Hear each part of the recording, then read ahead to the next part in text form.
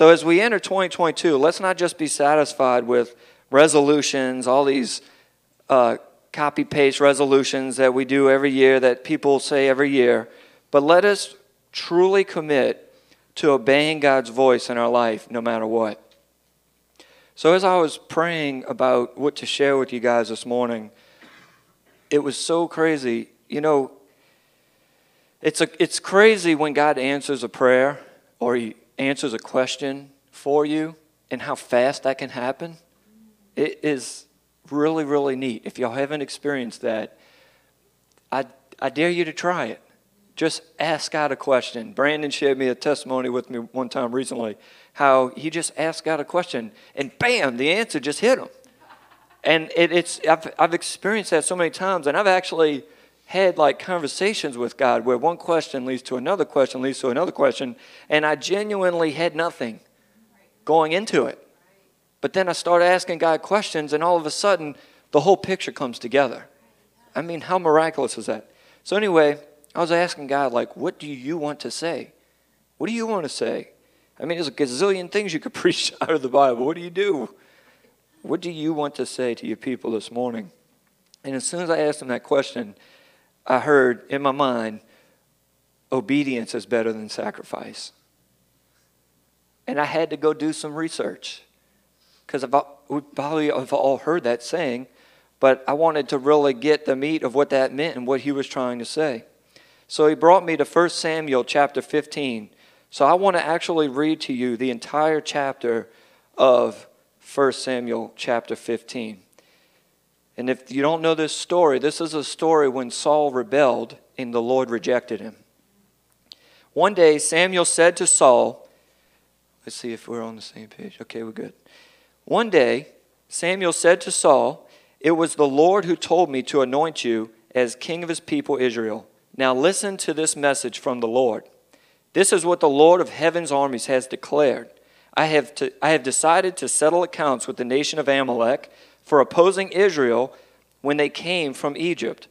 Now go and completely destroy the entire Amalekite nation.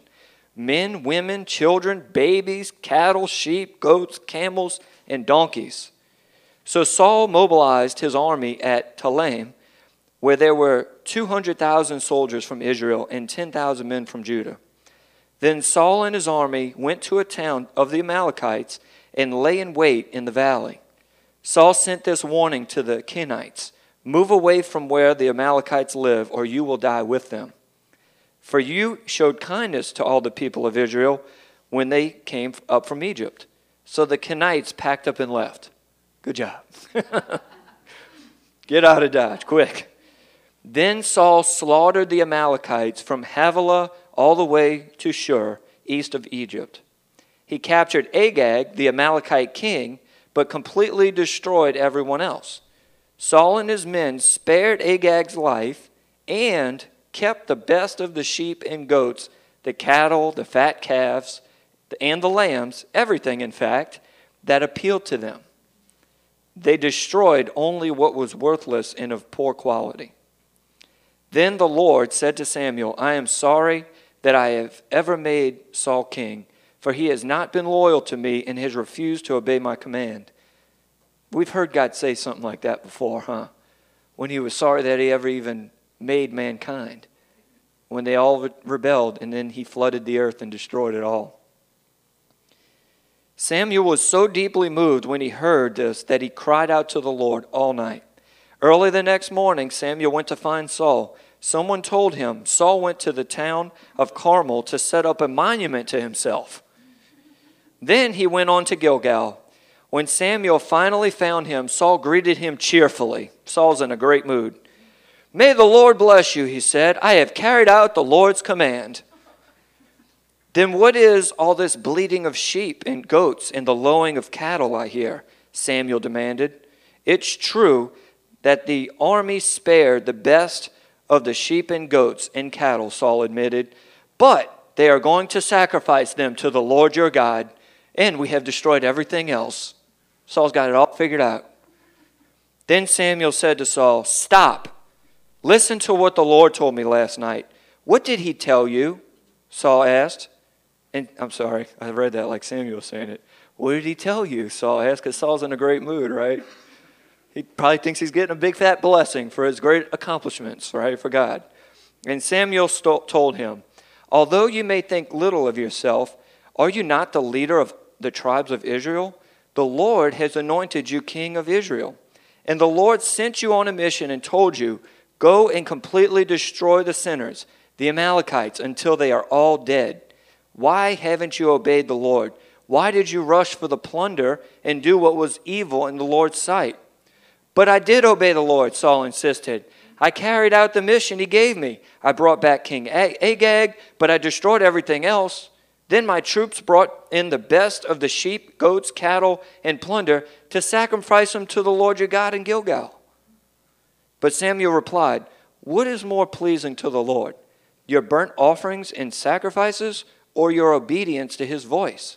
Listen, obedience is better than sacrifice, and submission is better than offering the fat of rams. Rebellion is as sinful as witchcraft, and stubbornness is as bad as worshiping idols. So because you have rejected the command of the Lord, he has rejected you as king. Then Saul admitted, he's busted. He admitted to Samuel, yes, I have sinned. I have disobeyed your instructions and the Lord's command, for I was afraid of the people and did what they demanded. Now he's making excuses. But now, please forgive my sin. He just wants his problems to go away. And come back with me so I may worship the Lord. But Samuel said, I will not go back with you. Since you have rejected the Lord's command, he has rejected you as king of Israel. As Samuel turned to go, Saul tried to hold him back and tore the hem of his robe. And Samuel said to him, the Lord has torn the kingdom of Israel from you today and has given it to someone else, one who is better than you. Who was that? King David. And he who is the glory of Israel will not lie, nor will he change his mind, for he is not a human that he should change his mind. Then Saul pleaded again, I know I have sinned, but please at least honor me before the elders of my people and before Israel by coming back with me so that I may worship the Lord your God. So Samuel finally agreed and went back with him, and Saul worshiped the Lord. Then Samuel said, bring Agag to me. Agag arrived full of hope, for he thought, surely the worst is over, and I have been spared. But Samuel said, as your sword has killed the sons of many mothers, now your mother will be childless. And Samuel cut Agag to pieces before the Lord at Gilgal. Then Samuel went home to Ramah, and Saul returned to his house at Gibeah of Saul. Samuel never went to meet with Saul again, and he mourned constantly for him. And the Lord was sorry he had ever made Saul king of Israel. Isn't that incredible? I had to read the whole chapter. Forgive me for that, but I had to read the whole chapter. There's so much detail in there I won't even get to talk about, but I want y'all to have the whole picture there. In this story of Saul, what I want to open up to talking with y'all about is that sacrifices can be okay, but they're not enough. In this story of Saul, he offered sacrifices as a way to make himself feel better and to cover up his rebellion. To anyone else besides Samuel and God, Saul would have been looking great. Look at this victorious king offering sacrifices. I mean, this is amazing, right? Saul's great. Saul acted religious, but his heart had turned away from God, and this was proved by his disobedience. You know, when we look at this thing of offering sacrifices, we obviously don't offer sacrifices like they did back then, but that was something that was good and it was right according to the law and according to what God had established for Israel to do. And so it was a good thing that he was offering sacrifices. It wasn't a bad thing, but he was able to do that but still be in complete rebellion. Do you see that? And there's things that we do today that look like offering sacrifices, that look like what it would have looked like back then when somebody looked very religious, very obedient, very reverent for the Lord, and they're over there offering their sacrifices, bringing their lambs, and you're like, wow, they're good, they're great. But inside, Look at Saul. Rebellion is as bad as witchcraft, the Bible says. He was stubborn and rebellious. He was full of himself. He was erecting a monument to himself. You see, but he could still offer sacrifices. So what that shows us is that there's things that you can do. If you were back then, you'd have been offering sacrifices. Today, it may look like showing up to church. Today, it may look like reading your Bible, sticking perfectly to your reading plan. Today, it may look like a variety of different things. But some of those things can be done ritualistically and without the right heart. And your heart could actually be full of rebellion and witchcraft, and you could still have your hands up on Sunday mornings, never missing a small group, serving in nursery, serving in children's church, serving when we have outreaches, and yet our hearts could be corrupted. And there's many places in Scripture, many places that warn us of this. And not just to not be like this, but don't even associate with people who are like this.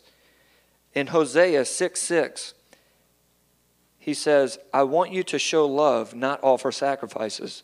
I want you to know me more than I want burnt offerings. Psalms 51:16 through 17. You do not desire, this is King David writing this. He understands it, he gets it. You do not desire a sacrifice, or I would offer one.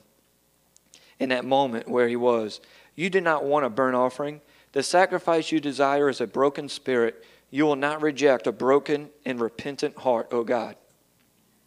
And in 2 Timothy 3:5 says, they will act religious, but they will reject the power that can make them godly.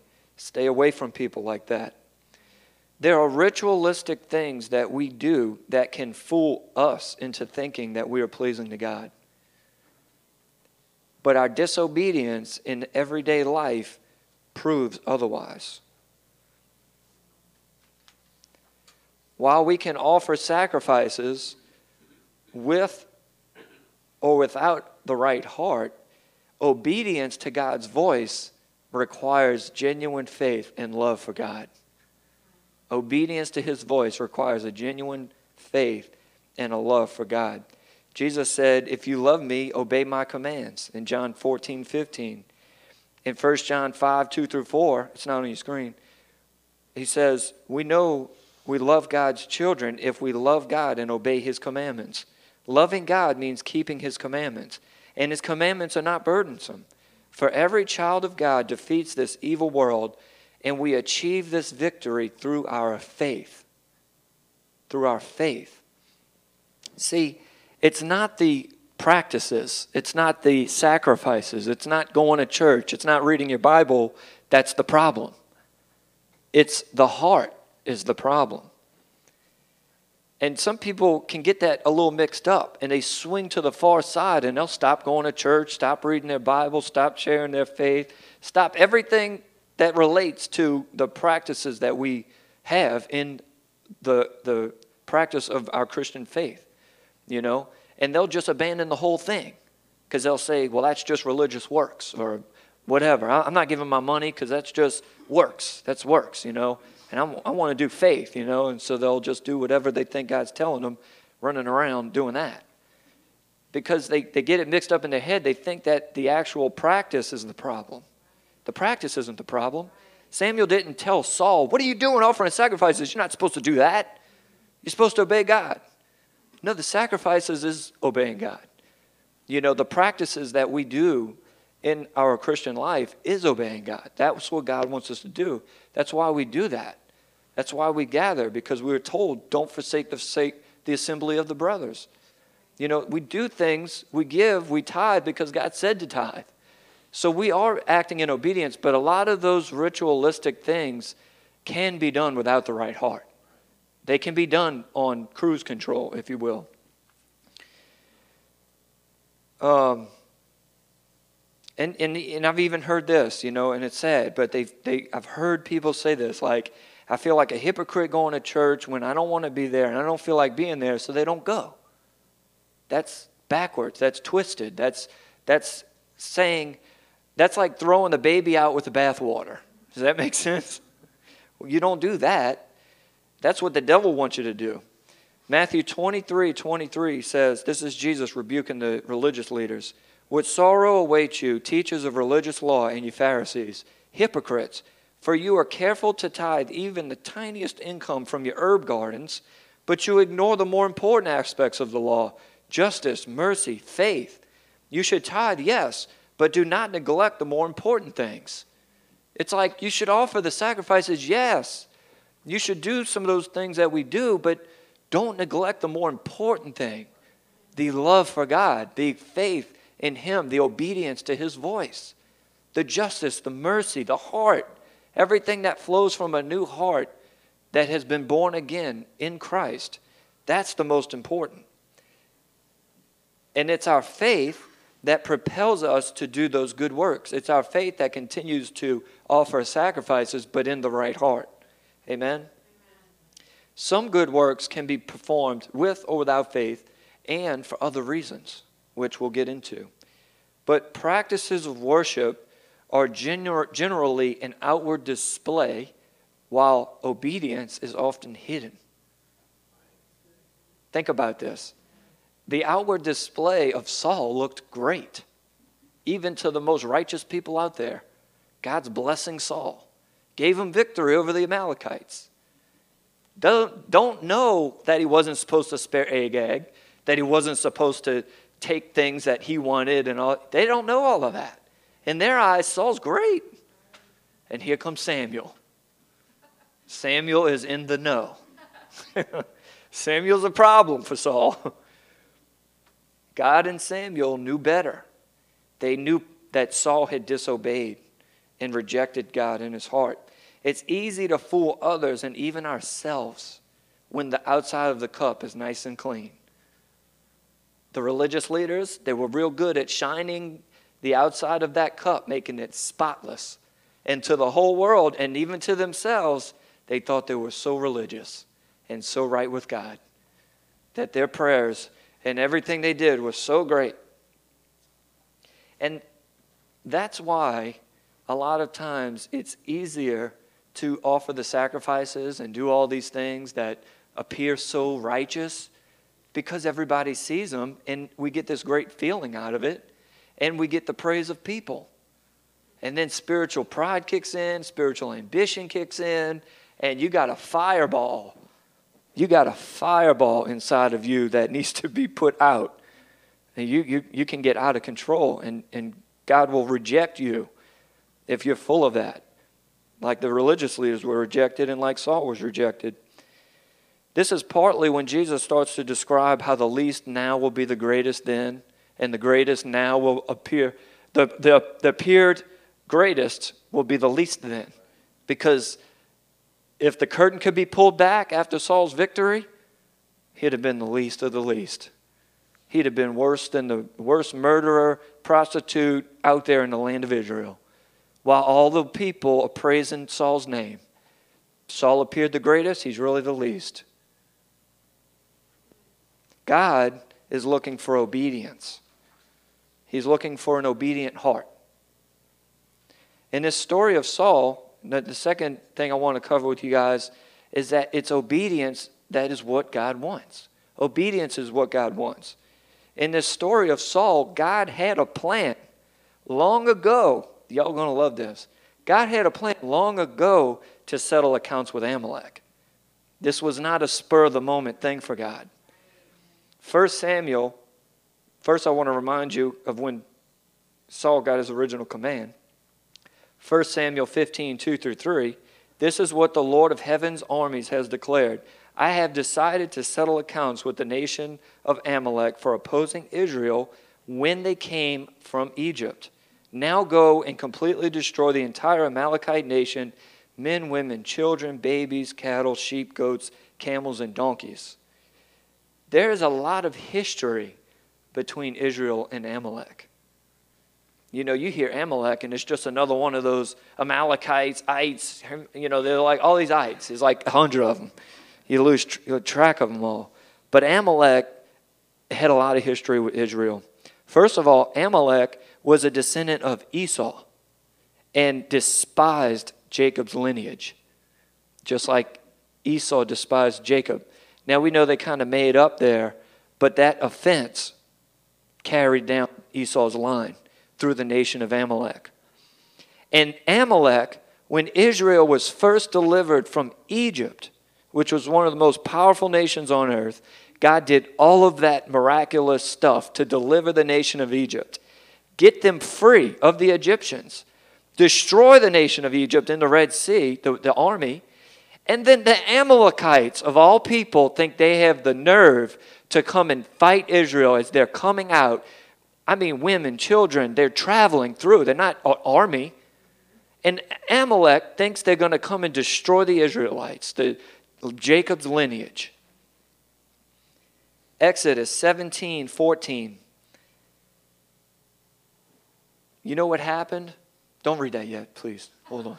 Look at me. You know what happened? This is the battle when Moses' arms were raised. And as long as Aaron and Hur held up his arms, because his arms were so tired, he couldn't hold up his own arms. As long as his arms were raised, Israel defeated Amalek. But when his arms would start coming down, Amalek would start defeating Israel. So they held his arms up until Israel completely defeated Amalek at that time. And that was the first opposition that Israel faced when they came out of Egypt. And then, after the victory, the Lord instructed Moses, write this down on a scroll as a permanent reminder and read it out loud to Joshua. I will erase the memory of Amalek from under heaven. Many years later now, Israel is a nation and has a king, and he commissioned Saul to be the instrument to go fulfill that promise, to erase the memory of Amalek from the earth. And we see things like killing babies and sheep and goats. God didn't even want someone to say that sheep was an Amalekite sheep. He didn't want the name Amalek on the earth or the memory of it. That was the purpose, because from that could spring up a whole new lineage of offense and opposition to God's people. After Saul's disobedience, Amalek continued to be a problem. Go figure. He spared their king. He spared the best of what they had. Like, imagine this, right? You're an Israelite, you're going through the nation of Israel, and you're like, man, wow, that's a nice sheep. That's a nice goat. That's a nice donkey. Wow, that's a nice robe you got. All of that stuff is Amalekite stuff. All the nicest stuff we got is from Amalek. Wow. That's a whole lot of memory of Amalek that's existing on the earth. And that was all because of the pride and the lust of Saul and his men to keep that stuff after God said destroy it. Guess who was a descendant of the Amalekite king Agag? Haman, the man who tried to destroy the entire Israelite nation. And Esther, God used Esther, raised up Esther to deliver his people again from the Amalekites. So you can see when we are disobedient, we can allow we can allow enemies to continue to plague our lives, to plague other people's lives. You know, all because of our disobedience. Obedience is doing God's idea and God's agenda and bringing it to fulfillment. God wants to accomplish His will on the earth through you, through me, through His servants. He always uses servants. He's always using somebody. Even if He parts the Red Sea, obviously nobody could do that but God. But He used Moses to raise a staff. You know what I mean? He used angels to deliver messages. He used people all the time. He moves through people. He moves through His creation. He does things through you and through me. And it's our obedience or our disobedience that allows His will to come through. If Saul would have obeyed, the Amalekites would have been destroyed and the book of Esther wouldn't have existed. Now we see God use that. God used Saul's disobedience. God used a king that He wished He didn't even make king. But He still did it. Saul's problem was that he had his own agenda. And his agenda was win a battle, collect the plunder. Be awesome. And have a statue to remind everybody how awesome I am. This is going to be great. My legacy is going to live on forever. God is looking for those who will have a heart that says, your will be done on earth as it is in heaven. And we can quote the scriptures, y'all. Seek God's kingdom first, then all these things will be added unto you. Seek God's will in all you do, and then he will direct your paths. And how all things work together for those who love God and are called according to his purpose for their life. It's all about connecting to God with a heart of obedience that is from faith and love for God. And then allowing God's will and his plan and his agenda to take place in your life and in other people's lives around us. That little thing that we blow off, that we whatever, put it off, is legitimately a dam that is blocking up all of God's will, all of God's purpose, all of his blessing from your life. Because you can't get past step one, obedience. Just do that. Just do that. It doesn't matter if it's a small thing. We got to practice being obedient. And take advantage of the small opportunities as little bite-sized opportunities to take a step forward in our relationship with God. And allowing and putting our flesh down. Our flesh is hostile to God. So just think about it, okay? God has big God, huge plan, huge agenda, huge awesomeness, right? He's just so awesome. I'm telling you. It's unbelievable. We had no clue. And he's trying to come through little bitty you and little bitty me. But a lot of us are just focused on getting blessed and sitting back and sipping on a pina colada. Non-alcoholic pina colada. Which I did in Jamaica on our honeymoon. I was like, let me get a pina colada. No alcohol. Wow, that's pretty good. You know what I'm saying? So, our life, it's not just about being blessed so we can go hop on our recliner and watch Sunday night football. Not that we can't do those things, but that's not what life is all about. It's not just about doing you and fulfilling all of your heart's desires. But if you do God and you allow yourself to fully commit yourself to God, man, you ain't got to worry about a single desire, promise, blessing. You're not going to have a single regret in your entire life. And you can take that to the bank. I don't care where you bank. So, I want to finish with this second point, but how do we know what God wants? How do we know his plan, his agenda? How do we get a command from God? Sometimes, though, before we even get there, if we're honest with ourselves, a lot of us are afraid to ask. Because we're afraid he's going to want us to do something, be a part of something that we don't want. We don't want to be a part of. We don't want to do that. That means I'm going to have to lose time. I'm going to have to lose money. I'm going to have to lose something. I'm going to have to sacrifice something. I don't want to do that. But how do we find out what he wants? Obviously in prayer, when we talk to God, just like I ask God, what do you want to share? The Spirit's leading in our life. He has a masterful way of opening doors, closing doors, giving you a sense of peace about something. And you just have this sense of rightness, like this is right. Even if it doesn't feel great, once you settle on what you know is right, and you know it's God, you're actually really okay with whatever struggle there may be to do that. Because it's just something so pleasant about knowing God's will. So that's the Holy Spirit leading us. In spiritual leadership, remember, we are a flock, a spiritual flock. We're not a bunch of Sauls erecting statues to ourselves in the spirit, thinking that we're all that because we prayed with somebody to accept Christ, or we got a disciple going, or we memorized 18 verses of the Bible, or we've never missed a Sunday in 20 years, Forget all that.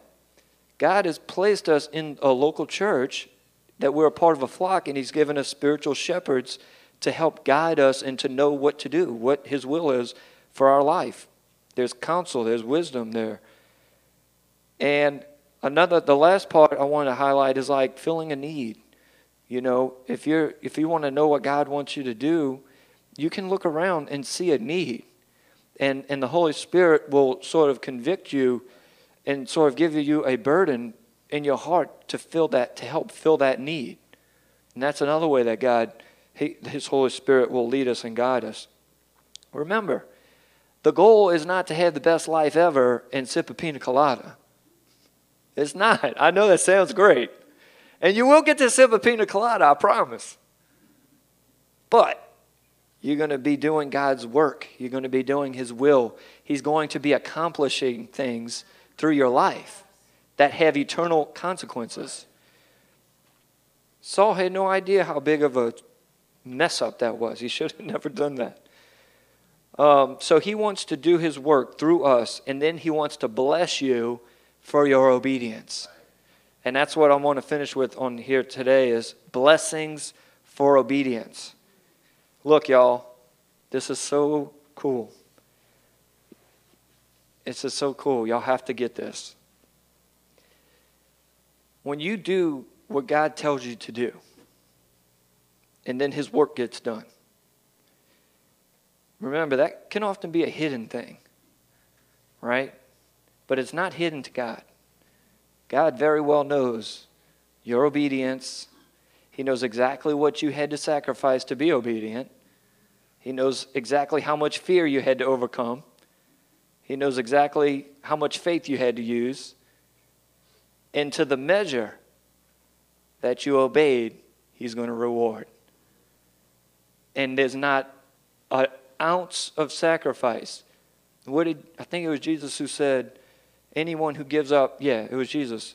When Peter, I think, said, we've given up everything to follow you. And he said, anybody who's given up house, mother, brother, father, he listed a bunch of stuff. If you've sacrificed any of these things to follow me, to be obedient to me, that person is going to get 100 times what they sacrificed. And some of that stuff's really precious to us. That's hard. But God said, I'm going to give you 100 times. I'm going to bless you so bad, so hard, so much. I'm going to bury you in blessings. There's going to be 100 of those on top of you. You're not going to be able to breathe. I'm going to embarrass you how much I bless you.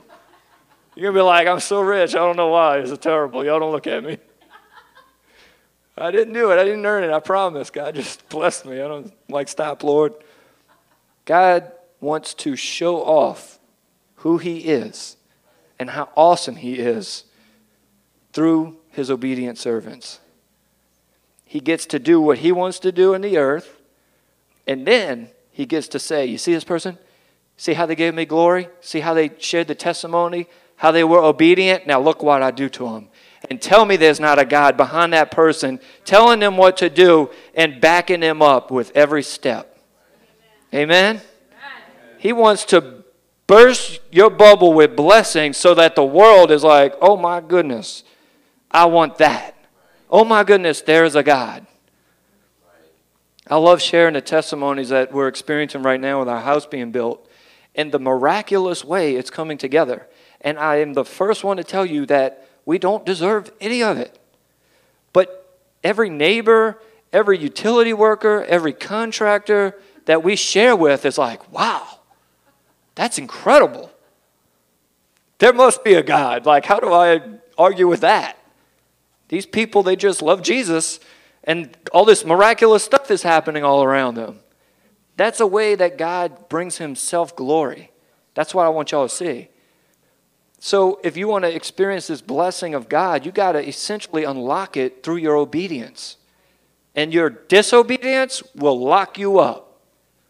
And you'll be not having that favor, not having that blessing of God on your life. And guess what? There's a whole chapter of the Bible, Deuteronomy chapter 28, which I'm going to read some of that in a little bit, that dedicates itself just to tell you all the blessings that you can get from obedience and all the curses that you can get from disobedience. And then you get to choose which one you want to be. But when we're obedient, we get to have confidence. And I love that. We get to have confidence that when we pray, we're going to get what we ask for. We get to have confidence that no matter how bad it looks around us, God's going to work it out. It's going to be good. I don't know how. The bills are stacking up, but God's done it before, and we're obedient, and He's going to do it again. Amen? The prayer of a righteous person is powerful, the Bible says. Our righteousness, and I have this on your screen, our righteousness is based on our faith, right? It was Abraham's faith that made him righteous. God called him righteous because of his faith. And that same faith is demonstrated in our love for God. And our love for God is demonstrated by our obedience to Him. And those characteristics in your life, that obedience is the portal, if you will, the outlet that God is going to use to bless your life for His glory, for His purposes, not just so that we can sit on a beach somewhere and sip a pina colada, which God will let you sip on a pina colada, I promise. You'll get your pina colada. But God's also going to get a lot done. Amen? Deuteronomy chapter 28. I'm closing with this. Verses 1 through 14. This is just the blessings. I'm sparing y'all of all the curses of disobedience because I feel like y'all don't want to be disobedient, but I don't know. If you think you might want to be disobedient, go read Deuteronomy, the second half of chapter 28, and then make your decision. But this is the blessings. If you fully obey the Lord your God and carefully keep all His commands that I am giving you today, the Lord your God will set you high above all the nations of the world. You will experience all these blessings if you obey the Lord your God. Your towns and your fields will be blessed. Your children, your crops will be blessed. The offspring of your herds and flocks will be blessed. Your fruit baskets and breadboards will be blessed. Wherever you go and whatever you do, you will be blessed. The Lord will conquer your enemies when they attack you. They will attack you from one direction, but they will scatter from you in 7. I love that. The Lord will guarantee a blessing on everything you do and will fill your storehouses with grain. The Lord your God will bless you in the land that He is giving to you. If you obey the commands of the Lord your God and walk in His ways, the Lord will establish you as His holy people, as He swore He would do. Then all the nations of the world will see that you are a people claimed by the Lord, and they will stand in awe of you. The Lord will give you prosperity in the land He swore to your ancestors to give you, blessing you with many children, numerous livestock, and abundant crops. The Lord will send rain at the proper time from His rich treasury in the heavens and will bless all the work you do. You will lend to many nations, but you will never need to borrow from them. If you listen to these commands of the Lord your God that I am giving you today, and if you carefully obey them, the Lord will make you the head and not the tail, and you will always be on top and never at the bottom. You must not turn away from any of the commands I am giving you today, nor follow after other gods and worship them. Amen. Y'all can bow your heads this morning.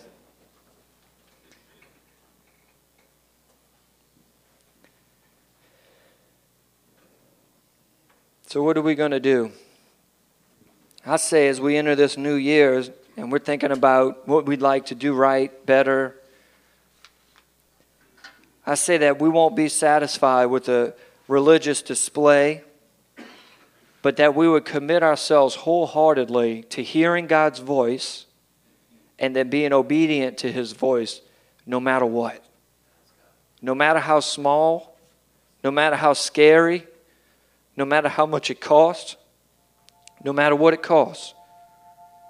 So I want to ask you this morning, how is your obedience to God?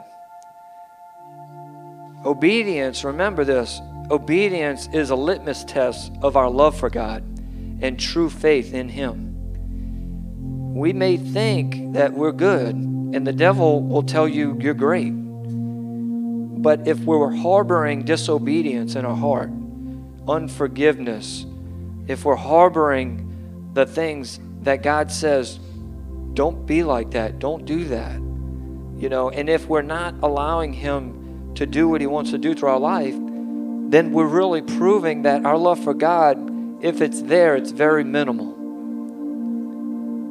Or we just love what He gets us or what He does for us, and we don't really love Him. We're just looking for our next thing.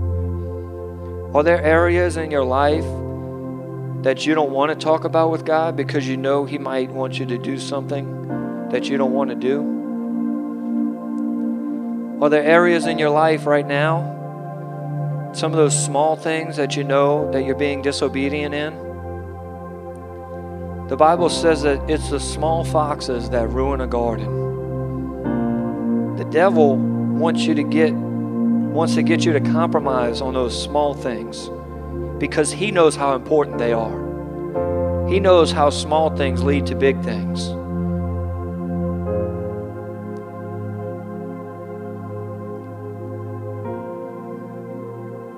Small obedience can lead to big, big blessings from God. Don't sell yourself short. It doesn't matter even if it's just some insignificant thing, but you just know in your heart that this is what God wants me to do.